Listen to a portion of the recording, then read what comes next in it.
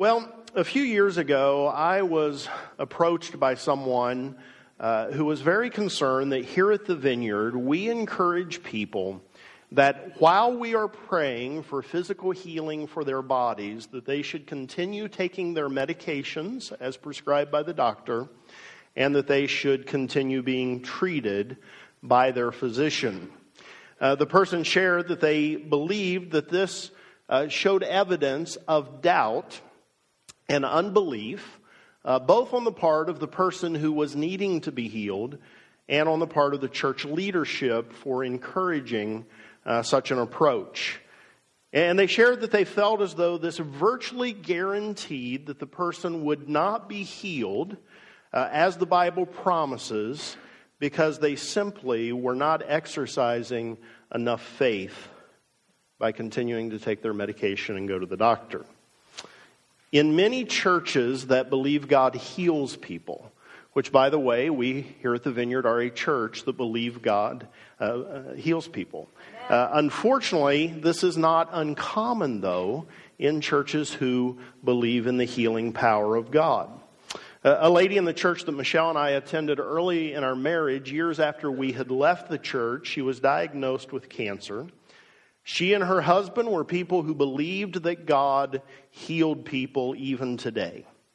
And they believed that the key to receiving healing was having enough faith, defined this way: refusing any doubt, claiming the healing as if it had already happened, and then living as if she had been healed, which included refusing any medical treatment.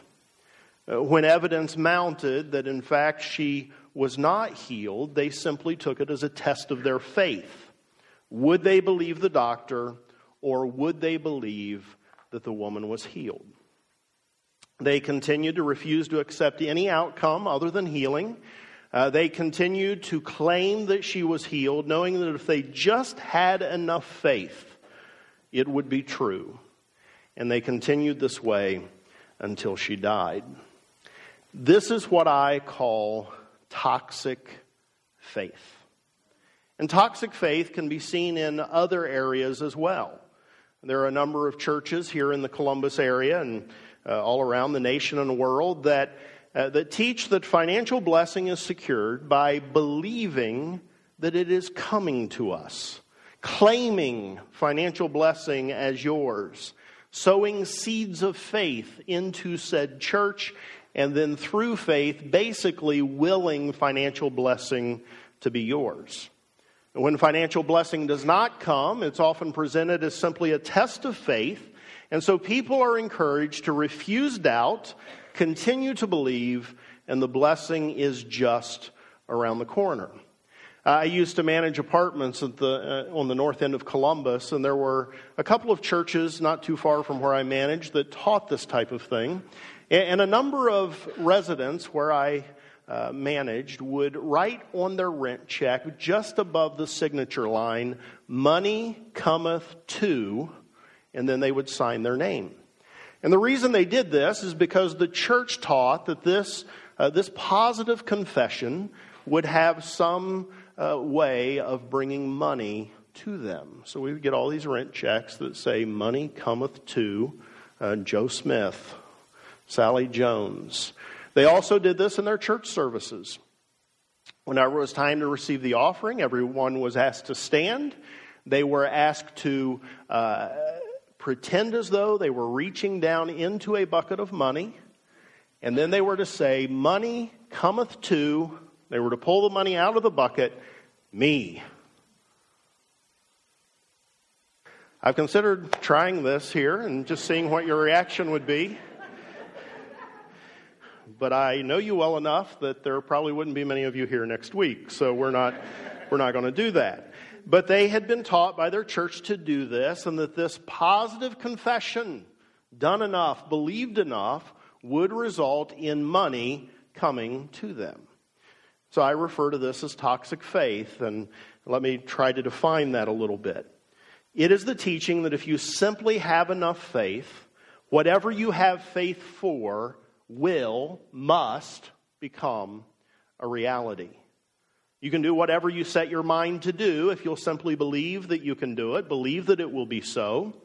Any problem can be fixed if you simply have enough faith that it can be fixed. And Larry Osborne describes it very well. He says of this understanding of faith, the word on the street is that faith is a potent mixture of intellectual and emotional self-control that when properly harnessed can literally change outcomes through positive thinking and clear visualization. Toxic faith, in my view, is basically a Tony Robbins philosophy of life. Are you familiar with Tony Robbins? Tony Robbins? He was more popular, I think, in the 90s, which I continually have to remind myself is pretty long ago now. But it's basically a Tony Robbins philosophy of life with the word Christian stamped above it and a few misused and misunderstood Bible verses thrown in so that that stamp can go there. It essentially amounts to mind over matter. What? You feel sick? Deny it. Claim you're healed. And you will be. What? You can't pay your bills? Speak money into your life. By faith, claim that money is coming your way and it will. Refuse any evidence that's contrary to your desired outcome, and that evidence must disappear. I think toxic faith is when a person moves from having faith in God to having faith in faith. I just believe. I refuse all doubt. And any problem can be fixed. Any challenge can be overcome. Any goal can be achieved. So what is the problem with believing that faith can fix anything? Why is that toxic? Well, I think there are a number of problems with believing this. Here's a really important one. The Bible does not teach it. The Bible commends faith. It commends faith in God, but it does not commend faith in faith. It doesn't present faith as intellectual and emotional self-control that when properly harnessed can literally change outcomes through positive thinking and clear visualization. Now, we just did an entire series on faith at the beginning of this year. We talked about trusting God enough to take God-inspired risk. Yet if you look at the examples of those people of faith that we dealt with, and I believe we tried to highlight this throughout the series, take Gideon, for example. He did not gain victory through positive thinking and clear visualization. He did not lead Israel to victory by refusing all negative thoughts and deciding that a positive mental attitude was his key to victory.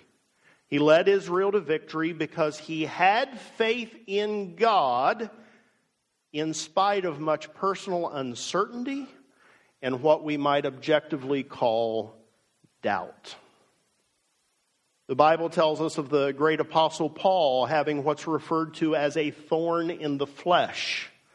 No one really knows what it was. He wasn't married, so one option has been ruled out. Just a little joke. Just a little joke.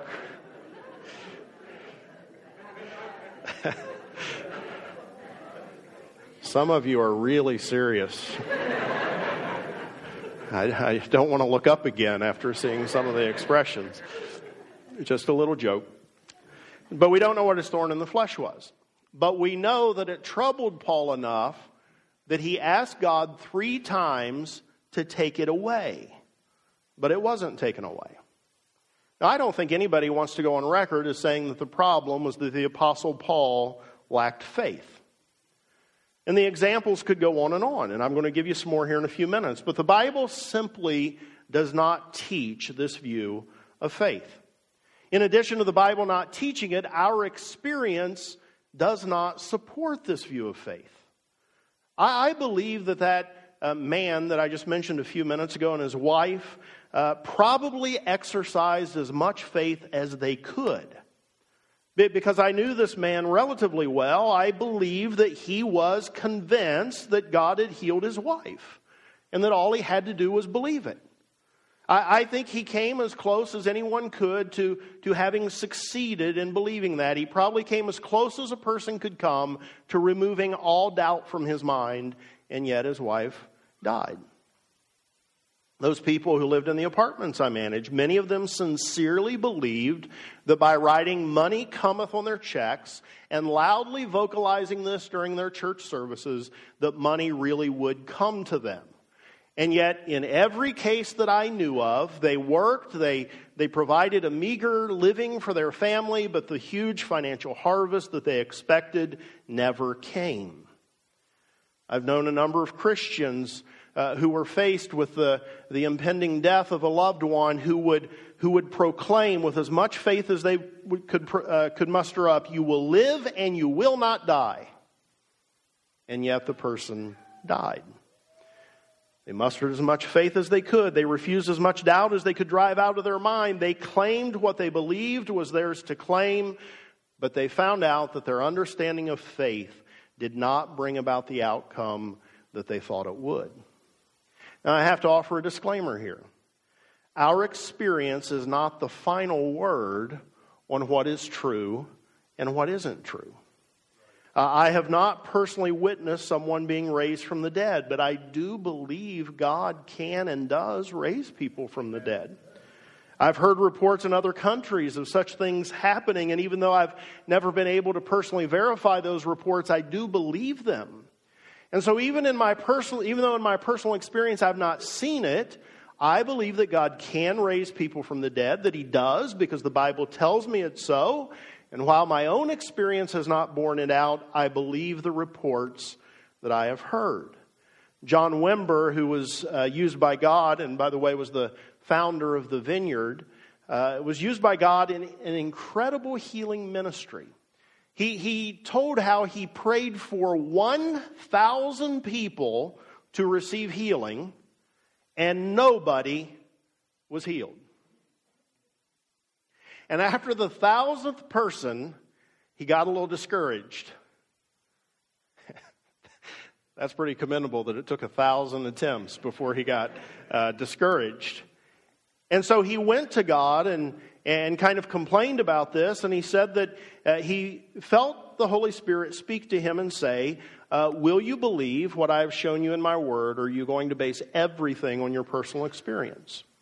And so he decided to continue to believe God over his experience. He kept praying, and he began to see many people receive healing.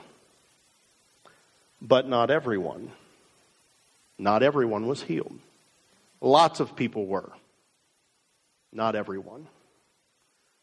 He came to everyone he prayed with a certain amount of faith. Not everyone was healed.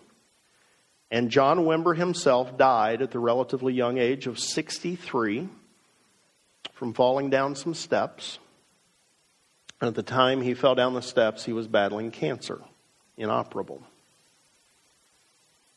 Believed God could heal, saw God heal, but not everyone, not himself. The Bible does not teach faith as some type of positive thinking, doubt-refusing, mind-over-matter exercise. But that is what many sincere Christians have bought into, and that is the understanding of faith that I believe is toxic.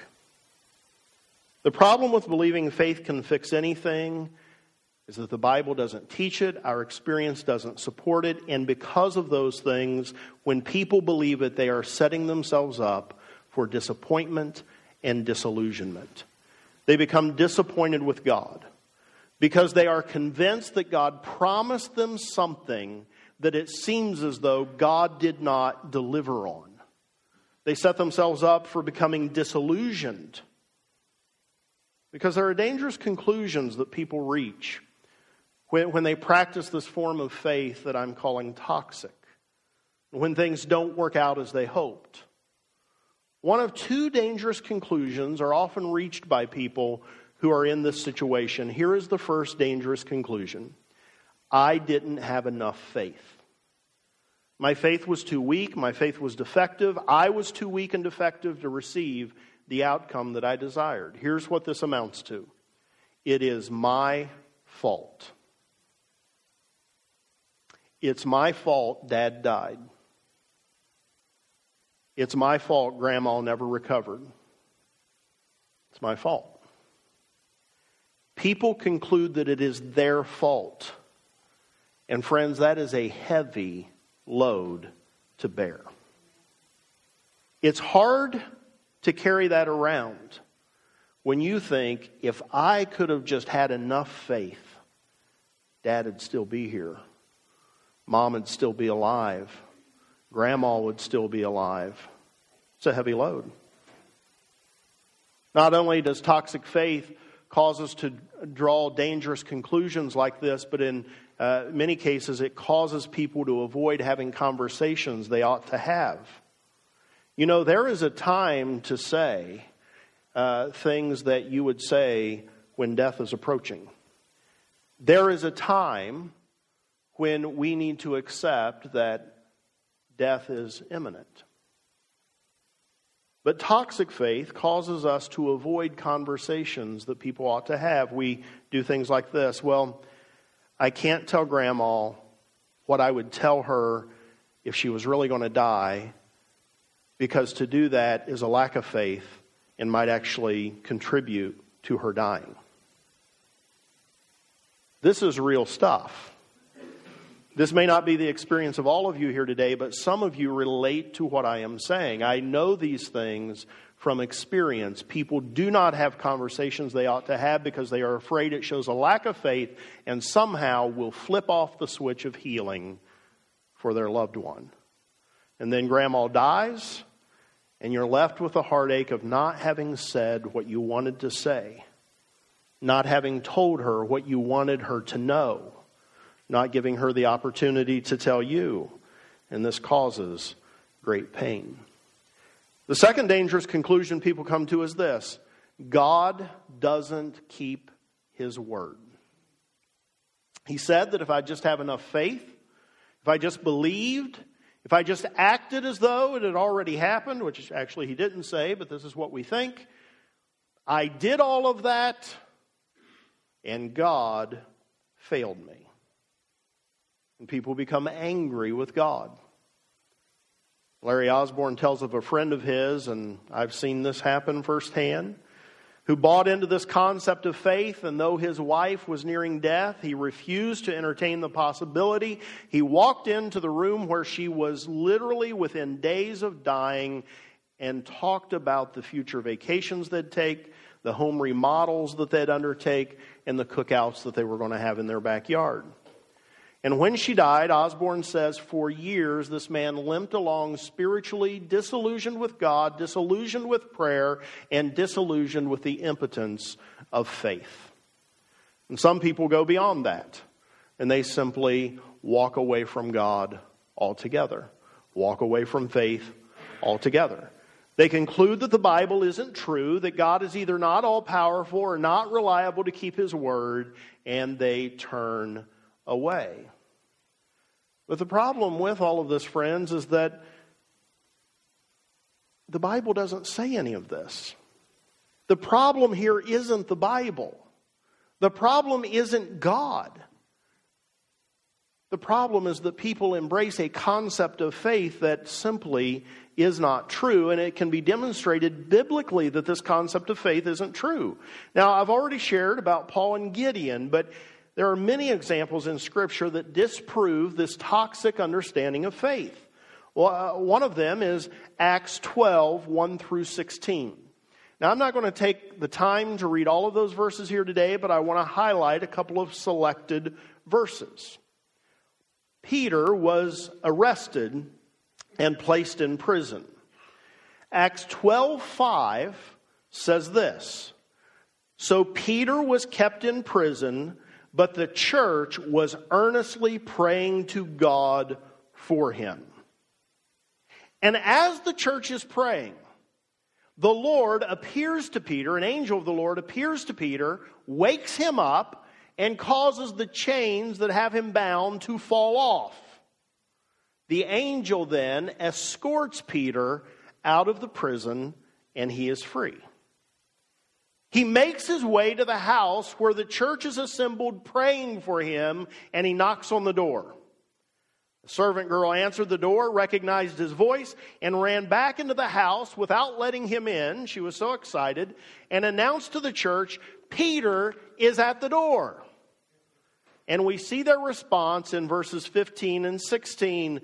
They say to the girl, "You're out of your mind." She kept insisting that it was so. And so they came up with a rationalization. It must be his angel. And verse 16 tells us, but Peter kept knocking. When they opened the door, they saw him. They were astonished. The answered prayer was at the door, and they could not believe it. God answered the prayer of the church. Evidently, they had very little faith, as defined by refusing doubt, thinking positive, and willing the desired outcome. Hebrews 11, the Faith Hall of Fame that we spent several weeks touching on, tells both of people whose faith resulted in great things, deliverances. Kingdoms won, lions muzzled, flames quenched, weakness turned to strength, and enemies routed. But it also tells of people who had great faith, are commended for their great faith, who were tortured, jeered, flogged, imprisoned, stoned, sawed in two, and put to death by the sword. Here's how Hebrews 11, 36 through 40 explains it. Some faced jeers and flogging, while others were chained and sawed in two. They were put to death by the sword. They went about in sheepskins and goatskins, destitute, persecuted, and mistreated. The world was not worthy of them. They wandered in vain in deserts and mountains and in caves and holes in the ground. They were all commended for their faith, yet none of them received what they had been promised. They were all commended for their faith, yet none of them received what had been promised. God had planned something better for us so that only together with us would they be made perfect. Translation. In the long run, in eternity, everything is going to work out really well for them. But in the short term, things did not go well at all. Their faith in God did not bring them deliverance, but destitution and death. And what you have to understand is these were not faith's rejects. These were not faith's losers. These were not people who couldn't work up enough confidence in God. These were men and women whose faith in God was applauded by God. But in this life, in their earthly circumstances, their faith didn't fix anything. In some cases, it made it worse. I don't know how you can read the Bible with information like this and conclude that if you just have enough faith, everything will turn out great for you in this present life or this present circumstance. Even in the cases of heroes of faith that things turned out well for, it was not always a result of their refusing doubt, thinking positively and visualizing a positive outcome as if they already had it. My go-to example, if you've been here at the church for very long at all, you've likely heard me say this, and you're going to hear it multiple times before we're done here today, but my go-to example is Shadrach, Meshach, and Abednego. When confronted with the fiery furnace, death, for refusing to bow to the golden image that King Nebuchadnezzar had set up, they said this in Daniel 3:16 through 18, "O Nebuchadnezzar, we do not need to defend ourselves before you in this matter. If we are thrown into the blazing furnace, the God we serve is able to save us from it, and he will rescue us out of your hand, O king. But even if he does not, we want you to know, O king, that we will not serve your gods or worship the image of gold you have set up." The toxic faith crowd, of course, they wouldn't describe themselves that way, but here's how they'd respond to someone saying exactly what Shadrach, Meshach, and Abednego said. "But if not, what? There's no faith in that. How do you expect God to deliver you with that kind of lack of faith? I see a few well-meaning friends of mine on Facebook from time to time proclaiming the need to rid a room of all doubt if you want to see God come through. Good luck with that.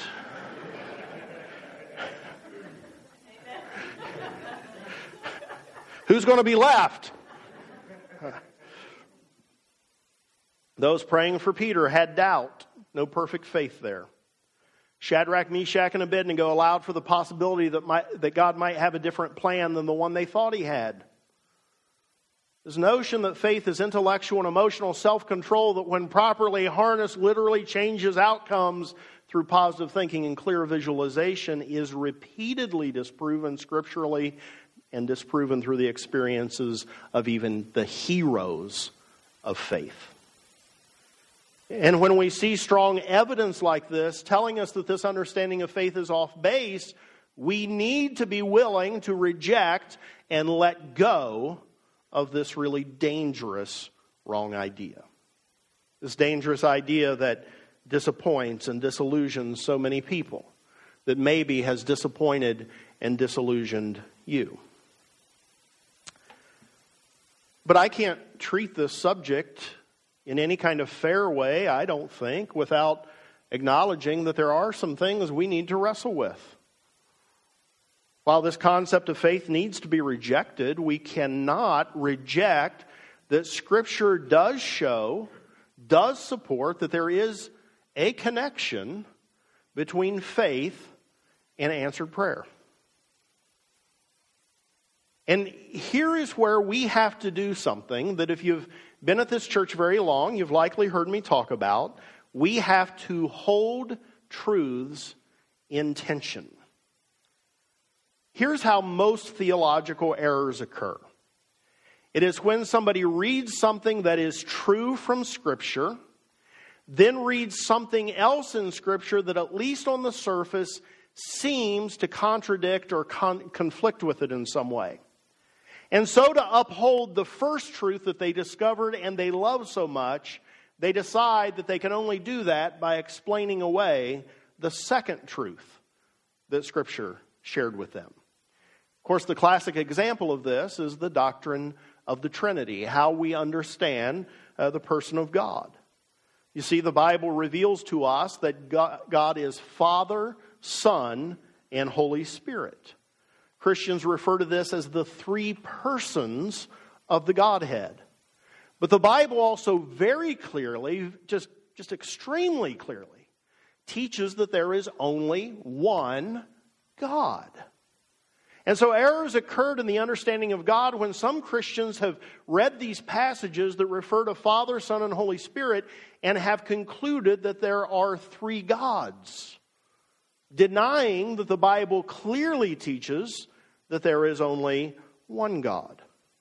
Error has also occurred when Christians have read the passages that teach there is one God and have then rejected or attempted to explain away the passages that reveal that God is Father, Son, and Holy Spirit.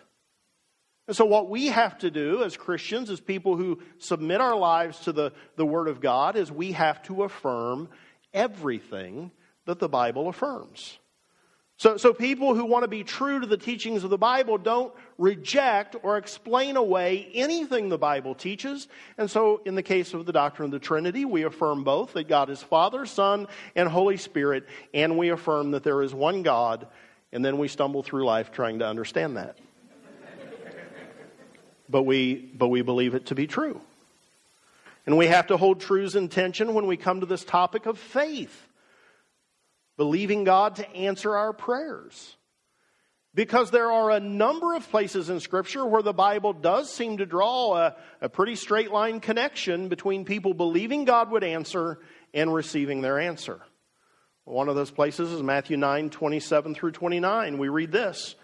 As Jesus went on from there, 2 blind men followed him, calling out, "Have mercy on us, Son of David." When he had gone indoors, the blind men came to him, and he asked them, "Do you believe that I am able to do this?" "Yes, Lord," they replied. Then he touched their eyes and said, "According to your faith, it will be done to you." And just before this, Jesus had healed a woman who had been bleeding for 12 years, and he said to her in verse 22, "Your faith has healed you." Matthew 13, we're told that Jesus did not do many miracles in his hometown. Verse 58 tells us why. He did not do many miracles there because of their lack of faith. In Acts 14:9, we're told that Paul encountered a crippled man, and as Paul was speaking, he looked at this man who was listening to him and, quote, saw that he had faith to be healed.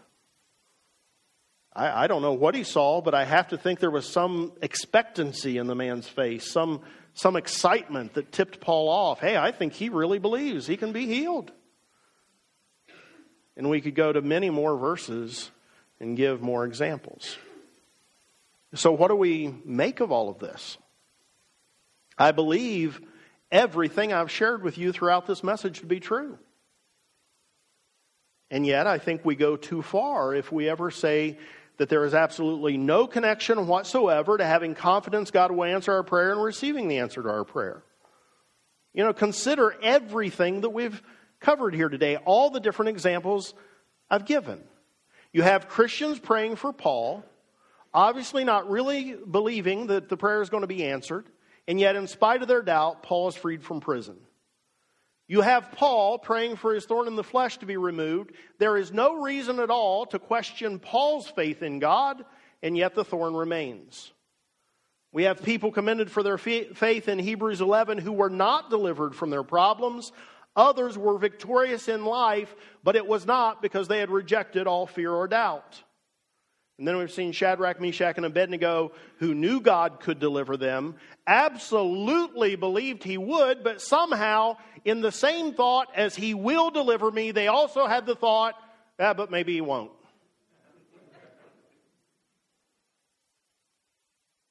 And yet, that did not stop God from delivering them. And now we've looked at a few verses, and there are quite a few more that draw some kind of connection to confidence in God, believing God will do something, and receiving what was asked. So what do we make of all of this? How do we resolve all of this? Well, I think that to affirm all that the Bible teaches, something like this is about the best we can say. That biblically there is some connection between believing God will act and receiving what we desire from God, but it is not absolute as we see God answering prayers and delivering people who were doubtful. We see people commended for their faith, but not being delivered out of difficult circumstances. And again, we see this, in my opinion, the best example of biblical faith of these three Hebrew young men who combined great confidence in God's ability with expectation that he would deliver while allowing for the possibility that he might not. So here's my encouragement to us today. Do not allow anyone to convince you that the only way God will answer a prayer is if you drive all doubt from your mind. Some people believe they shouldn't even pray if they have any questions or doubt about what they're asking for. Don't be convinced of that. First of all, this is nearly humanly impossible. To the extent that people try to do it, it is often artificial. They are often playing mind games. They are almost never vanquishing all question or doubt or concern from their mind. They are almost always simply refusing to acknowledge the doubt that resides in their mind. And so don't play that game. It isn't necessary. It is not the key to receiving anything from God. Faith is not mind over matter positive thinking. And if you haven't gotten the message already, I encourage you to look at Shadrach, Meshach, and Abednego as an example of all the Bible has to say about trusting God for deliverance from difficulty and receiving answers to your prayers, because in my view, their response to their situation best represents what we see scripturally, encompassing everything about faith. They knew God was able. Friends, our God is able. There is nothing our God cannot do. Not only did they think he was able, but they absolutely believed he was going to deliver them. They declared it to the king. He will rescue us out of your hand, O king. We need to be confident in God, believing that God does want to do great things in our midst, and he does do great things in our midst. But then third, they knew they didn't know everything. They knew that no matter how much men and women try to rope God in and confine God to what they can understand, they knew that his thoughts and ways remained above their thoughts and ways. And so at the exact same time that they had confidence he would deliver them, they allowed for the possibility he might not, declared their fidelity to him either way. And so when we have this thoroughly biblical view of faith, we are not disillusioned in those instances where things don't turn out as we hoped. We don't have to blame ourselves and carry around that weight that it's our fault that our loved one died, or it's our fault that that financial situation didn't turn around for someone we prayed for. We don't have to blame ourselves. And we don't blame God for letting us down, which is something that God has never done. God never fails. And so we don't turn away from faith in God when things don't turn out as we hope, because we have seen all that Scripture says. We have embraced all that Scripture says. And so we say, along with those 3 Hebrew boys, God is able, God will, but if he doesn't, I am still going to serve him. There are 3 important words used in the New Testament that are all used to convey, to communicate generally the same concept. Those 3 words are faith, belief, and trust. And I think that generally when we use those words, we have thoughts something like this. We think of faith as confidence in God. Belief, I think we usually think of as being intellectually persuaded about God. And then trust, I think we generally think of as getting to that place where we're willing to put our lives in God's care. So where I think we get the most biblical understanding of faith is when we combine our understanding of those 3 words into a unified whole. We are intellectually persuaded about God to the point that we become confident in God, so confident in God, in fact, that we will completely entrust ourselves to his care and leave the results up to him. Know that we're okay as long as we're in his care. And so when we do that, here is what we are able to do. We are able to have confidence that God will hear our prayers, that God is powerful enough to answer our prayers. We are able to have confidence that he will deliver us, heal us, answer us. But even if he doesn't, we remain confident in his care of us. This is what I believe is biblical faith. Faith in God, not faith in faith. Faith in God, no matter what. If you have bought into the idea that faith in faith is going to be helpful to you, please hear me today that you are on a road that leads to disappointment and disillusionment. And you can break free from this toxic form of faith It's going to lead you to a really dark place by simply rejecting this wrong idea and fully embracing what the Bible teaches, fully embracing biblical faith.